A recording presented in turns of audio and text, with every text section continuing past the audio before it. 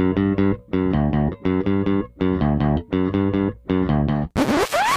there, this is Jay from Filmstrip dropping in to let you know you're about to hear a classic episode from our archives.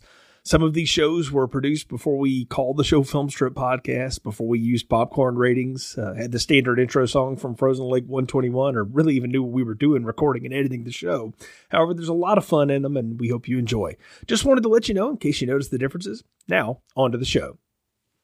Hey, buddy. How you doing? I'm good. I'm so much more relaxed. Thank you, Helen. I just feel like I'm excited and I feel relaxed and I'm ready to party with the best of them. And I'm gonna go down to the river. Welcome to Filmstrip. Wow, it looks like somebody's really relaxing now. These podcasts will be spoiler-filled and contain in-depth discussions of the plots, characters, and themes. Yeah, wow. What are you guys talking about up here? All content used or discussed in this podcast is the property of their respective owners and used under the Fair Use Act, Section 504, C2, Title 17. Welcome to Filmstrip. I'm Jay.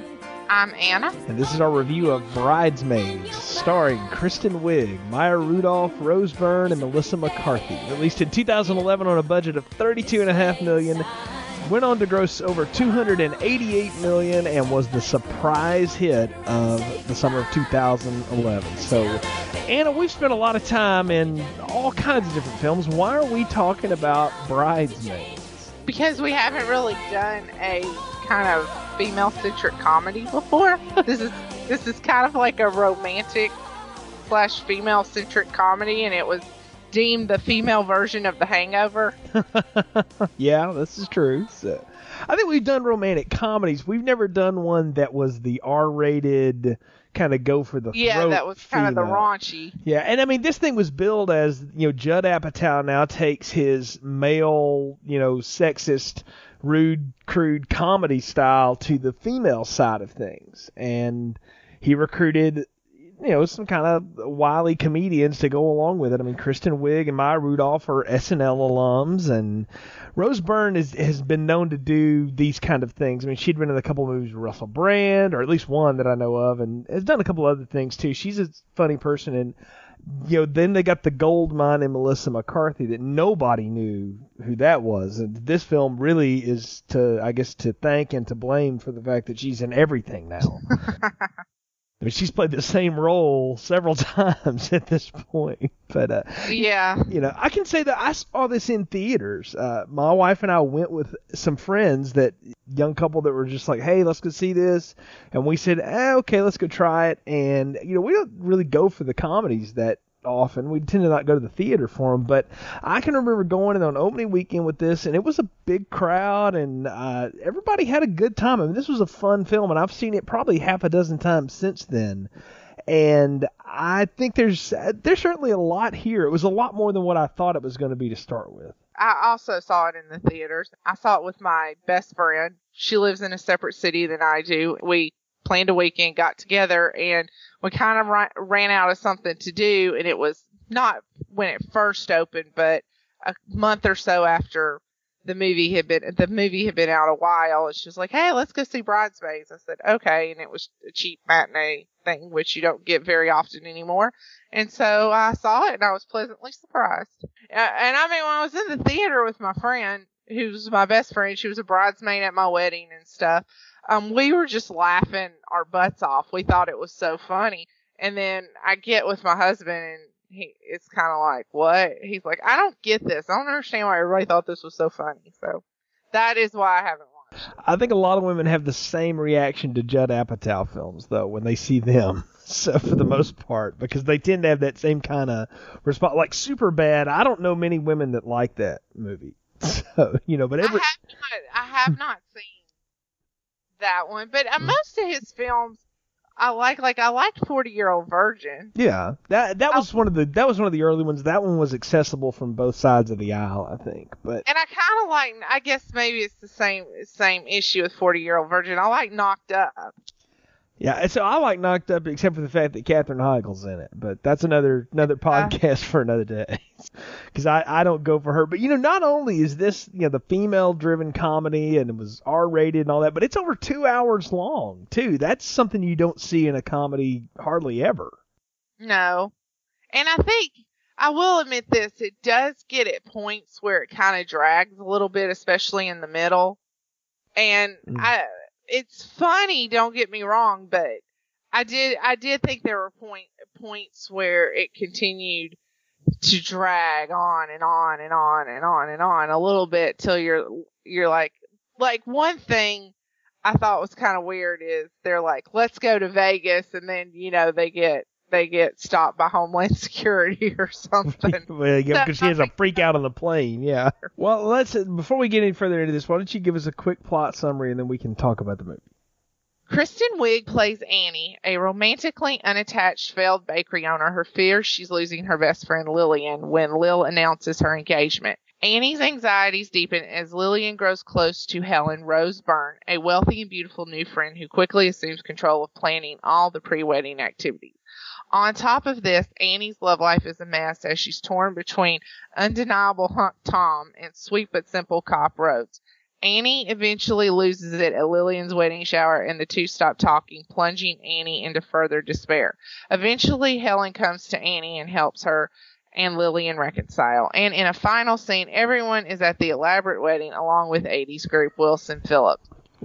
Wilson Phillips. Yeah, I kind of didn't know they were still alive, though. Well, I thought one of them was dead, seriously. I think I even had that conversation with the people I was in the theater with. I was like, I thought one of these was dead, but no, apparently not. So let's kind of get into this a little bit and just talk about the characters. I think the movie's fairly straightforward, even for 2 hours long, but what do you make of Annie, Kristen Wiig? I only know her from the little bit of SNL I've seen her in, and then the bit parts she's played in other things like Adventureland and Knocked Up. Yeah, I like her when she did, like in Knocked Up when she was the TV executive. I like the Annie character, and I think Kristen Wiig did a good job, but she didn't do a great job. She did, maybe good's overstretching it. Maybe she did an adequate job, but she's just someone that I don't think she could carry a movie. And I mean, this is a surprise hit. I like the movie, don't get me wrong. I don't know if she just doesn't connect with the audience. She seems kind of timid and like she seemed like a low talker, like on Seinfeld, the people you can't hear talk. That's what it seemed like she was doing this whole movie, was low talking, and I couldn't understand what she was saying. I get what you're saying. I think she's playing someone who's supposed to be in this really bad place, who normally is a very bubbly person, but has just gotten really down on herself, and she doesn't have a lot of self-respect.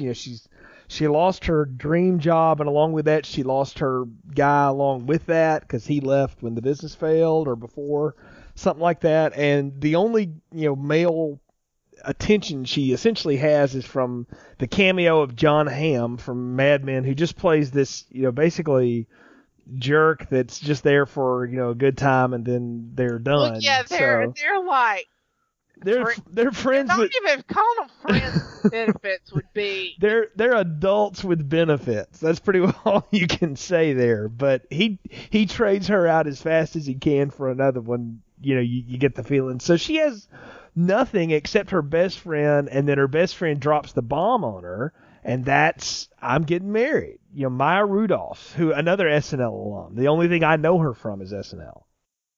Well, I think also why Kristen Wiig might have seemed so subdued is because of how Maya Rudolph and Rose Byrne played. Their characters were so over, and Melissa McCarthy, oh my God, how could I forget that?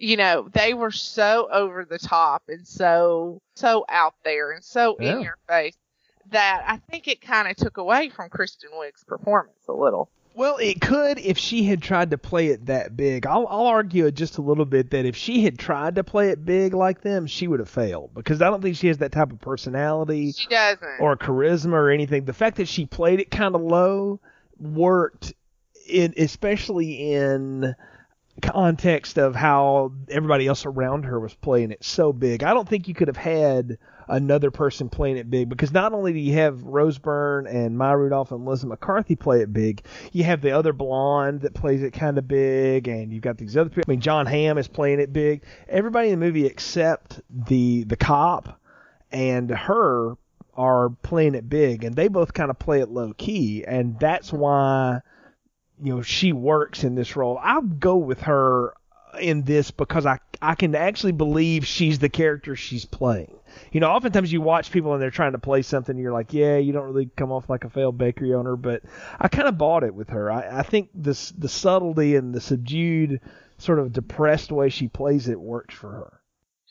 And I would agree with that. I guess my bottom line is just the low talking. But to me, that drove me nuts the whole movie. It was like it was like she was a character on Saturday Night Live. I don't think it's kind of like the Penelope character she did on Saturday Night Live, where she's like, yeah, I know, I did this, and I went this and stuff. And I actually, ironically, today at lunch, I was watching a Saturday Night Live skit with her because I didn't have a whole lot of time, and I was flipping through some skits I do when I don't have a lot of time, and a skit called The Californians, which I've been watching them, and they're just so daggum funny. She, you could understand her. She was not as Maya Rudolph, but it's just the low talking got on my nerves to no end, and then the constant wanting to get with John Hamm, that got on my nerves too. But anyway, I think that's all parts of her character, because the thing about Annie is we're supposed to sympathize with her, but I would wonder, are we really supposed to like her? Because she makes some pretty awful choices in this movie. I mean, yes. she hooks up with the wrong guy. She actually meets the right guy, and she treats him like crap. The cop.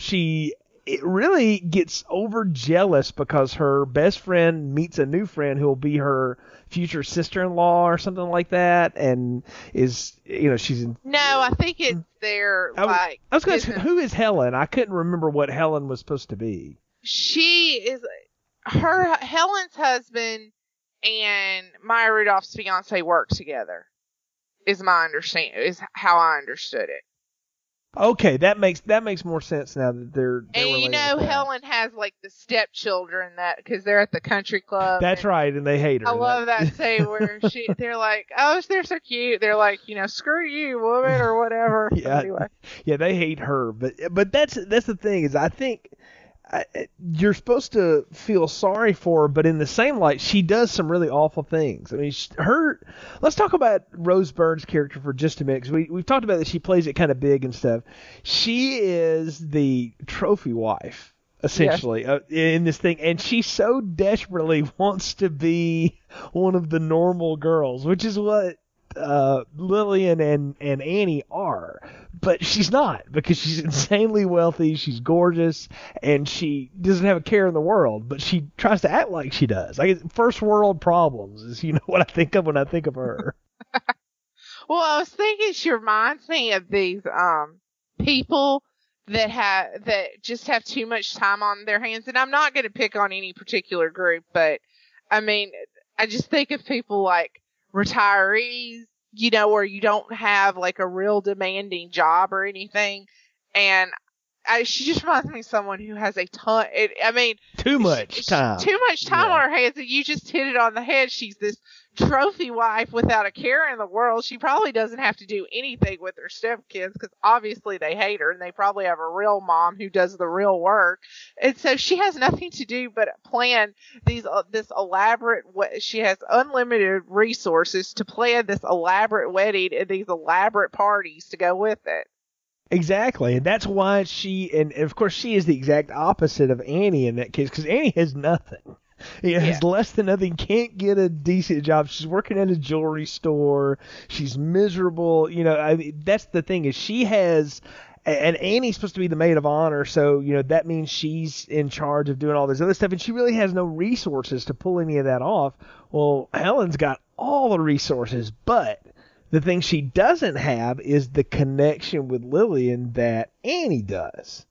And that's sort of the point of the whole thing, is that Annie gets caught up in the fact that Helen's got all these material resources and she thinks that's wooing Lillian over, and in some way I guess it is, but what she has with Lillian is something Helen can never have. And that's kind of what the realization Helen comes to, and it's how she's able to sort of get them back together and stuff, and they're able to all be friends in the end. But it's hilarious how all that happens. And I'll say this movie gets one thing right. The first act is all set up on these characters and just giving us little bits of everybody, and we get to meet everybody. We meet Melissa McCarthy at the reception, and every line she delivers is hilarious. She's just so crude and out of character and doesn't know when to stop, and she's just hilarious. What's so funny about Melissa McCarthy, just stop you for a second, is that I had never seen Mike and Molly until and then she plays Mike and Molly so subdued as compared to this. I'm like, what? See, because I've never watched that show, and I wanted to ask if you had, because I don't know what else she plays. Everything I've seen her in, I relate to this because this is what I've seen her do now. She's the regular girl. If Annie and Lillian are the regular girls in this, she is she's got a mom and a sister who are nothing but like these pot smokers. She's this school teacher, and over the years she's lived with, engaged to Mike, and they all live with her mother and her sister, and it's just hilarious. And she's just a lot more subdued. She doesn't kind of have that kind of gross kind of look about her that she has at this, and so she's put together, she's a professional and stuff, and she's a lot more subdued, and she's a lot more of a regular girl like we would describe Annie and Lillian. That's funny to hear you say, because like you say, she plays such a disgusting person, but at the same light, you can't take her eyes. When I watched Mike and Molly, I was like, oh my goodness, she is so pretty. Honestly, that's one of the first thoughts that came in my head when I watched Mike and Molly, because I just seen her in this, and my mom had talked about it, and I'm like, okay, I have 30 minutes, and I don't want to, and my husband doesn't watch it. So I said, okay, I got 30 minutes by myself. I'll flip this on and see what all the fuss is about. And she's the kind of like straight person.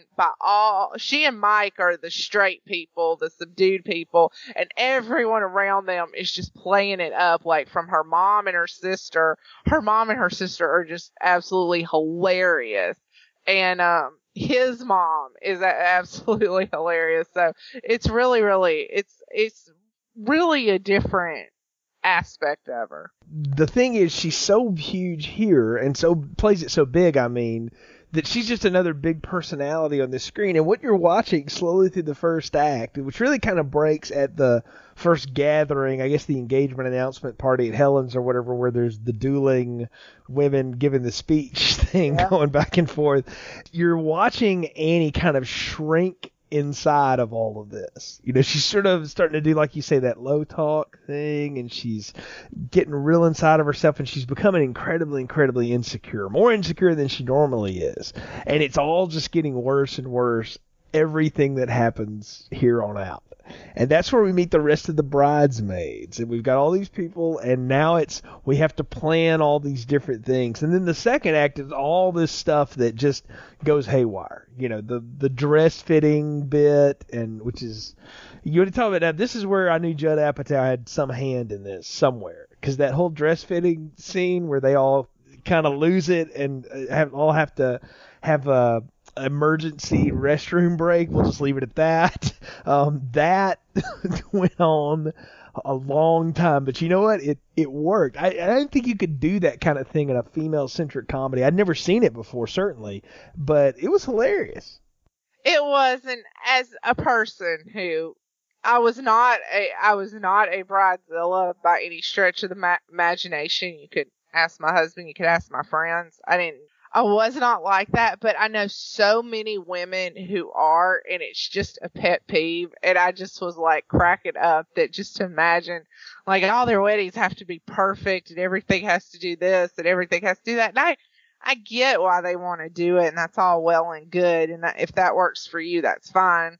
But it's just a pet peeve of mine. I see these bridezillas, and I have a coworker who's going through, she's like in her 4th wedding, and she was saying something in a meeting a couple weeks ago that it's something like this summer or this fall, and she has to grow her hair out. Like, they all have to have hair a certain length. And we were all looking at her like, are you serious? She goes, yeah, she's a bridezilla. So, I mean, just silly stuff like that. I hear both ends of it. And I'm just, just to imagine them in this nice bridal salon or something, and then they had all that bad Brazilian food, and they have to go like poop it up. I mean, yeah, that had to be one of those, you just burned the building down. But I think the best one of all of that Maya Rudolph probably gets the best thing, because she just sort of slowly shrinks onto the ground with that huge white wedding dress. She looks like a duck, and she just sits in the street, and she's like, it's happening. It's happening. And it just goes on. And I remember people were just roaring in the theater. We were. I was just laughing. Me and my friend were just laughing our butts off, like, oh my God. And like, if you got, yeah, I mean, being a man, you've probably never been in one, but no. You go in and they're making a sale. They work on commission. So it's like, they're like, oh, can I help you? Oh, yes, this looks, oh, you want to do this. Oh, you want the most elaborate, the most this and the most that. And I will say this, in my experience when I was looking for wedding dresses, is like, I was always looking for the simplest one. I did not want anything really ornate, because that's not, mine was a little more, it's a long story, but I go in and every woman is like, I'm at David's Bridal and I'm in this nice, simple, just A-length, just some satin or something on it. And I go in and the women next to me are like in these gaudy, it looks like they're from the 80s, bridal dresses that are like the silk and the satin, and they got beads and jewels. It's crap all over it. And of course the people are like, oh yes, you look fabulous. You look great. You look that. So just to think that, they come in and do that, and then, some stupid bride's going to come in after them and be like, what the hell happened in here? So I just thought it was hilarious. Oh, it was great. But it's one of the funniest moments of the thing, but it's also a revealing moment, because you realize that in spite of her best intentions, Annie really is not suited to be the maid of honor. No. She really is taking everything way too personally. She's going to freak out over stuff. And right now in her life, she's not able to handle anything. So, she's just in constant freak out mode. And I think it was, and it's only having seen it a few times I started to realize this, is that this is the first clue that nothing Annie plans is going to work. Like, it's all going to go bad no matter what she does, no matter how good her intentions are. It's all going to go bad for her. Not that she's not ready to do this. I think this is when you start to get that age, and it seems like they're supposed to be about, mid-30s, which we can relate to. Right. And, when you get about that age, and I've noticed this, is that you start to have your childhood friends, which could be, they don't have to be from childhood or high school even, but they could be from college or something like that. You kind of have your what I call childhood friends, and then you start getting your work friends, like your professional friends. And if you ever have gotten them together, it's like two different sets. You're not necessarily like I don't know if you're two different people, but you have evolved when you've met these work friends. And that's kind of what Helen is to Lillian. She's a work friend. Their husbands work together. It's a work friend. You're mature, you're evolved, you're an adult when you meet them, versus your childhood friend who, if it's like a college friend, knows, the dude you picked up in the bar in college, and don't want to tell anybody about, or when you're in elementary school, you ate pace. Yeah, and these two grew up together. That's the thing, is that this is like what Bette Midler and Barbara Hershey would have been if one of them hadn't died in Beaches. This is what they were. They were that kind of friends, and so that's why it's supposed to be. I think that's why you're supposed to side with Annie, and think, oh, Helen's this evil twit, blah, blah, blah. She's just horning in or whatever. But I think you put a fine point on it there. Helen represents that mature adult friend, and Annie represents the childhood friend. So Lillian's the one that's kind of torn in this thing.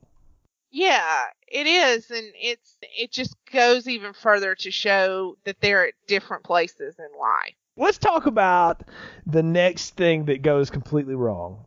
We got to have the bachelorette party, right? Right. And Annie's trying to do something real subtle. Well, and, they all really kind of browbeat her. Oh, totally. Because for different reasons, they all want to get out of town. And they want to go to Vegas. So this whole elaborate thing starts with them. They're going to go to Vegas, and they get on the plane, and of course she has to ride in coach. And this is some of the funniest stuff Kristen Wiig does, is when she keeps trying to sneak back into first class after she's had, I don't know, a Xanax and a couple of shots of vodka. I mean, it is. You were just here. No, I wasn't. You were wearing sunglasses. Her and the whoever the flight attendant are, they had a good little tay-to-tay there. Oh yeah, they did. It was really, really funny. That kind of stuff is where Kristen Wiig shines, I think. I agree. I think it's in the one-on-one, the smaller scenes is where she's able to really do her best stuff. She's very good, like in Knocked Up, where she was the executive, and she's very good at, and I don't know if it's because she was on Saturday Night Live for so long, but her talent is in stealing a scene, but not really doing much. Exactly. Yeah, I don't know that she can carry a single scene, and I don't know that she does in this film, but she's very good at when she has her moments, and this is one of her moments here. Yeah. Is the freak out on the airplane, where she completely loses it and basically gets them thrown off. The plane has to land. Goading that guy, like, you're Homeland Security, aren't you? The funny thing, and I didn't know this until much later, that is her real life husband. Oh, I didn't know that. He's an actor, apparently, and she got him to come on and do that little role just to have somebody play off of. And she's the scene stealer, too, because she gets all those great one-liners in between Annie's one-liners. It may be one of the funniest bits in the whole film are when those two are just able to riff like that. And they're not even working together at that point. That's the funny part, is you have two of the best comedians in their element right there. And the whole thing is they get the flight grounded because Annie essentially makes some terrorist threat. So it's a wonder she doesn't wind up in prison. And the dude has to come out, and she's like, I knew you were Homeland Security. I've got your back, yeah. Which is hilarious. You're an Air Marshal John, so yeah. But that's when everything gets wrested away from Annie in terms of responsibility for the wedding. They're on a bus ride back to wherever they're from, Wisconsin, and that's when Lillian drops it on her, and you can just see she's supposed to be so crushed. Now, this is the thing I'll ding Kristen Wiig for a little bit. I don't think she plays hurt very well or very believable at all. She looked kind of mildly annoyed. That's another reason why I think it's very hard to like this character, because she's not remorseful. She just looks like annoyed. And it's the same scene. I know I'm skipping, but it's the same scene with the cop. Right. He is trying, she's gone through hell and back. She's got her little screw buddy. She's got to go to this stupid wedding, and she's not mentally or financially prepared for the responsibilities and stuff. Her mom, which I think's funny, and I meant to mention this earlier, but her mom's an AA, but not an alcoholic. And then, in which I have to say, I think this was one of the last roles. You could tell she was kind of sick. I think it was her last role, as a matter of fact. It was the last role Jill Clayburgh played. That's right. It's the last thing she did. Finally, she's got this good guy who's encouraging her and doing everything, she has been missing. Oh, and don't mention the god-awful roommate, the British roommates. But, she's finally got a positive in her life. And like you said, she just treats him like, she's just annoyed he's there. It's like, she's just kind of like, okay, well, let me have and it's the same thing with the scene with Maya Rudolph. Just let me have my pity party and let's move on, okay? Well, here's my take on the guy. All right, on Chris O'Dowd, who plays Rhodes, the state trooper or whatever. Mm-hmm. He is everything you said. He's encouraging. He's a nice guy. All this stuff. But Annie's experience with men up to this point is that there's only so much that they want, and then they're done. And I think, in kind of a flip on the romantic twist of this, is she's waiting for him to, okay, thanks a lot, and be gone, and he's wanting to hang around and cook eggs and snuggle the day after, and she's not used to that and hasn't had anybody pay her that kind of attention in a long time, particularly not John Hamm. No. And so she doesn't know how to react to it. And that's the thing is, you've seen people like this. I mean, I've seen it with friends of mine. You have too, I'm sure. Everybody's experience is when there's just too much change going on in somebody's life, and it's too much at once, and they just can't handle it. And that's how I look at the way she treats him. I don't agree with the way she treats him. I just think that's why she's doing what she's doing, is because she's so ready for him to just drop the hammer on her, and he never does. Even when she goes out of her way to blow him off and annoy him, eventually she still gets to him. So you can tell he cares about her. You can, and I mean, you're rooting for them. That's one thing I have to say when I watch this. I was rooting for them. I'm like, oh, they got to get together. They have to. And that's the very small romantic comedy aspect of it. But you're rooting for them. He's adorable, the cute little accent, he's funny, he's encouraging, but I guess maybe it's that saying they say like, I was watching a Saturday Night Live clip recently with the girl who plays Ariana Huffington, and she says something about Paul Ryan, like he's got the muscles, he's got the money, but if you've seen a Lifetime movie, he's going to kill you or something like that. I mean, or something, or how they always say, like, you don't want to be with the guy you can take home to mom because they're boring. So I think you hit it, is Annie wants this. She thinks she wants this exciting, crazy life or whatever, and I guess that's kind of what John Hamm's supposed to be for her. But in reality, she couldn't live that life. She wouldn't do that. No more than she could be Helen and live in Helen's world. She needs the normalcy, but she's rejecting all of that. And I think all of that finally comes to a head at the shower. That's, the most elaborate wedding shower I've ever seen in my life. You get pink lemonade at the gate. You're handed a free puppy at the door. Part where she pulls up in this beat up old car that's on its last leg, and they hand her this pink lemonade, and I think she says something like, "Oh God, that's good." Exactly. Yeah. So she wants to hate it, but it's so good she can't deny it. And it is the most ridiculous looking thing. And then I think, right before this, and I'll say this, you mentioned it before, you thought the film dragged. The second act to me goes on way too long. There's just too much of everything going bad for Annie and everything going bad for Annie. You could have cut some of that. They piled it on a little bit too much. Yeah, you could have cut a little bit of that for me, and I'd have been fine. But nevertheless, it all culminates in that part where Helen gives Lillian a trip for two. The two of them are going to go to Paris together before the wedding. And Kristen Wiig is like, are you effing kidding me? And she's right in the middle of the party and just drops the bomb on both of them. And that is probably one of the best go-arounds between two female comedians I've ever seen, because her and Maya Rudolph absolutely go at each other's throats. Oh, I like the part where she says, well, I know who bleaches her anus because I went there and had it done myself.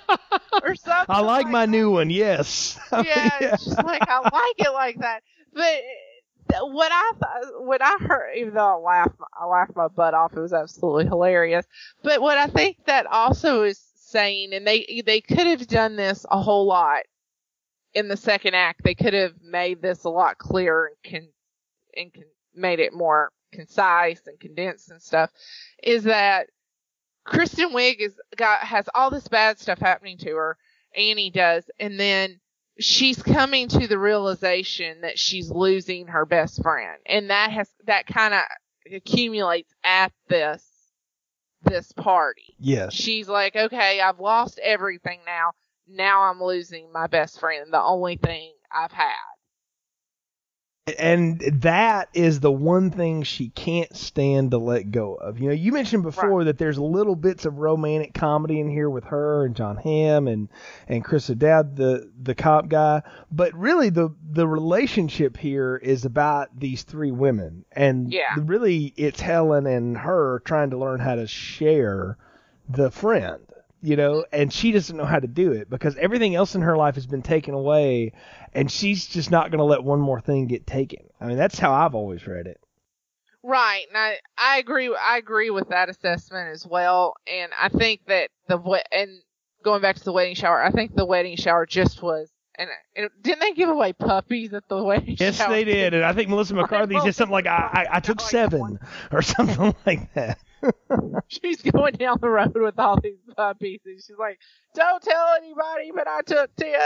The whole thing is that it's basically the nuclear meltdown that we've been waiting to happen. And this was and like you said before, this was the one thing I think everything else, and maybe she had just been pushed to her brink, like some people that are laid back, then bam, something breaks so that somebody pushes them 1 inch too far and they just blow up. When it's been a series of things that's been pushing them over the edge. And I think that's kind of what it is in this perspective too. But she has realized that she's losing her best friend. That's exactly what it is. And she leaves there basically disinvited from the wedding. She's not in the wedding party anymore. She's, moved back in with her mother. She's got nothing, and she's just moping on the couch.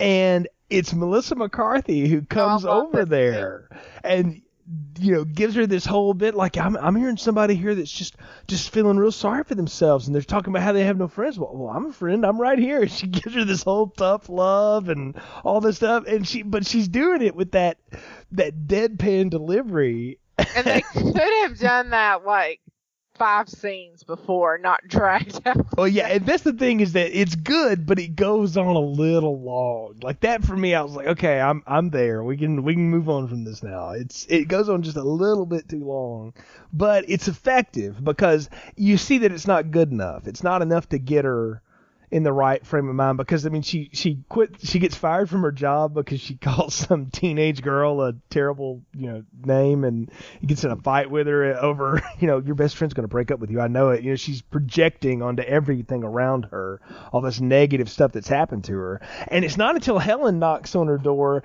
and, really fesses up to her that your worst fears are true. I have been trying to horn in on your friendship because I have, this seemingly perfect life, but the thing I don't have is a real friend. And I want Lillian to be my friend too. And so I decided this was my one way to get her. But I didn't realize what it was doing to you until now. And I thought that was a really good scene, for her and Rose Byrne to have. And then the whole car ride where they go and they have to try to get the cops' attention is hilarious. But I liked that was the most poignant thing in the whole film was that point. Right. And like I said, like we've said 2 or 3 times, they could have put that whole thing 5 scenes before and the movie wouldn't have dragged so much. Exactly. Yeah, if they had done that a little bit sooner, it would have worked. And I think the different ways they have to try to annoy the cop goes on a little bit long too. That was like, okay, how many times we got to ride by? What different gag are we going to do now? It's like they filmed a bunch of them thinking, okay, we'll cut a bunch of those, and then just decided to keep it, for whatever reason. But the whole thing is it gets her. Lillian kind of goes missing. She has the bride freakout moment, which I don't know. Yep. Do brides have those? Did you have that moment? No, but I'm not. Don't go by me. I'm not a tip. I did have my best friend who was my maid of honor. Mm-hmm. So it was just me. I remember this, and I'll remember this till I die. We were at the church, and I guess my dad was with me because he had to walk me down the aisle, but he probably wasn't paying attention.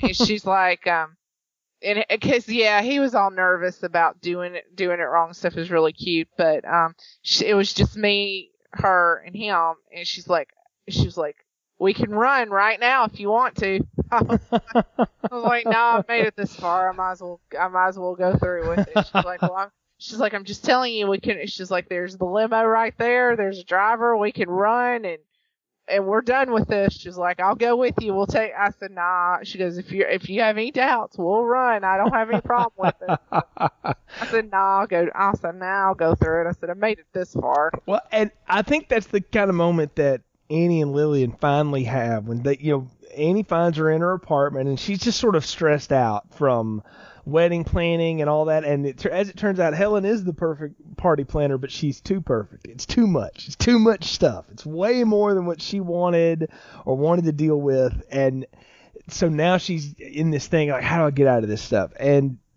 they find respite in one another and kind of make up there. And I'll say the one thing this film does right, because I've complained that it goes on a little bit too long or whatever, they get the makeup between her and Annie done really fast, because the next thing is the wedding and Wilson Phillips is singing.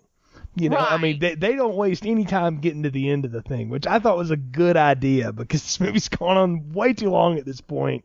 We needed to have something to get us to that wedding and get it over with. We did, and I think it worked out perfectly. Now, I might be misinterpreting this, or it might be my memory failing me, but I thought she was freaking out the day of the wedding. So there was nothing left to do but do the wedding. Yeah, it was right there at the end, and they drug out like a few hours. Yeah, the reason she was freaking out is, and as it turns out, is she didn't have her friend there with her, and that's what she had been missing all along, was all the last bits of planning. Annie hadn't been around for any of it, even hadn't been around to screw it up, so there was it wasn't what Lillian wanted. And so when she finally gets what she wants, we go to the wedding. And not only does Wilson Phillips sing their, big hit "Hold On," and everybody's happy and stuff, but the cop shows up, and you get this sense that they are going to get together after all. So you get what you want. Everybody gets what they want in the end of the thing, and that's good. I think you have to have that. It's a comedy. I mean, think of the Knocked Up. Think of 40-year-old virgin. Everybody gets what they want. In the end, and. It's a comedy. You can't have people dying. Yeah, exactly. I mean, I think you get what you want, but you've made a journey along the way. That's the one thing Judd Apatow does. I think the only time he misfires on that is Funny People, which is not a funny movie at all, and I wouldn't recommend to anyone. But I think that one's a little different. But the rest of his, they all seem to wrap with this. Is you've got people that have been through a lot, and they're certainly not the same as they were when they started, but they're better off for having gone through whatever it is they've gone through. And that's it's the journey. Exactly. But of all of those films, of all of the stuff, this one by far is the lightest touch of all of them. And I kind of like the fact that it, even as serious as it gets sometimes, it's still pretty light and it's still funny in the end. And it plays itself for laughs the whole way. I know, but wasn't, I'm surprised, what's her name, his wife, Leslie Mann, wasn't in this. I am too. I think it's only because it was about all these other women and not about, he uses Leslie Mann to play against the guys he likes to cast, because I've heard him say it before. He said it's the only woman I know that could put up with the guys that I like to hang out with. Yeah. So, well, now this is all about the women and what they get to do. So you had to find guys that could play off of that. And the guys in this are largely forgettable, but they play little archetypes and they do their thing and then they're done. What I wanted John Hamm to show up and just hook up with some random person at the wedding. I needed to see that. They probably couldn't get him off Mad Men to do it, but it would have been funny just to see him, the ultimate player. You should have seen him like having, I don't know, I was going to say like driving off a cliff or something. Or getting arrested by that cop or something that with an underage Vietnamese hooker or something. I don't know. That would have been funny. I'm helping the movie way too much at that point. Well, I think we're at the point of the podcast where it's time to give our final thoughts, recommendations, and popcorn ratings. So what are yours for Bridesmaids? I will give this, I'm in between, it's a medium large. I'm in between a medium and a large because it's very funny. It's very female centric, and it's very female centric, which is actually kind of weird for me because I usually don't go for female centric movies like this, but never mind, strike that out. Let me go back. I give it between a medium and a large. I think it's very funny. It's I can relate to it a little bit. I think most women, and if you've ever been in a wedding or planned a wedding, you can totally, unless you're just so self-absorbed, you have no idea what you put your wedding party through, or you have no idea you're the wedding planner from hell, then you can relate to this. And I really think it's something like you should see with your girlfriends or something. I mean, because I saw it with my girlfriend. I loved it. My husband's just like, okay, I don't get this. Well, I will tell you now, I think you can go ahead and give this thing a large popcorn. I think the quality's there. It's definitely adult entertainment, or for adults, I should say, not adult entertainment. It's definitely entertainment for adults. It's definitely entertainment for adults, but on that level, I think there's a lot of humor here. There's a lot of fun to be had, but I don't think this is something you can consume by yourself. This is definitely a movie to watch with a group of people. I agree. And usually a group of people that are going to at least go with that same template of humor. If you've got friends like that, this is a good one to throw in for that. So I'll go large popcorn on it as well. It's one of the better comedies I've seen put out in the last several years. I mean, there's a glut of them right now, and most of them work on some levels and then fail pretty largely on others. This one mostly works on just about everything. My only ding is that it goes on a little bit too long, but even beyond that, still pretty darn good, and I will give it the recommendation on that level too. So, Anna, thanks for joining me for this one. Another fun podcast as always. We got more stuff coming up, folks. You can check out archives in our brand new built webpage. It looks a little different now. You actually can look on a blog roll on the side and you see keywords that will take you to the different kinds of film series we've done. We've done Alien, we've done the Bourne series, we've done the Leprechaun films. We'll go way back. Anna and I did like Caddyshack and romantic comedies and all kinds of stuff. We've done the Batman movies. Lots of cool stuff there for you to check out and enjoy. You can also find a link to our sister podcast, The Art of Slaying, the Buffy the Vampire Slayer retrospective. You can hear Brian and I talk about every episode of the Buffy show. We're in the middle of releasing for season 5 as the recording and release of this podcast. So lots of stuff there for you to listen and enjoy. Catch up with us on Facebook and Twitter. And, hey, if you like the show, leave us a review on iTunes. It gives us a good chance to get out in front of more people like yourself. So until next time, for Anna, I'm Jay. Thanks for tuning in to Film Strip. Thanks for listening to Film Strip. Kun Ben Song Nong Kong Chan Song Chan Jagat Madai My Ben Chin. It means you are a part of me, a part that I could never live without. And I hope and I pray that I never have to. Visit our website, continuousplaypodcast.com, for more reviews and episodes. This is all ours. It's like a big dish for us. This plus this, explosion. All content used or discussed in this podcast are the property of their respective owners and used under the Fair Use Act, Section 504C2, Title 17.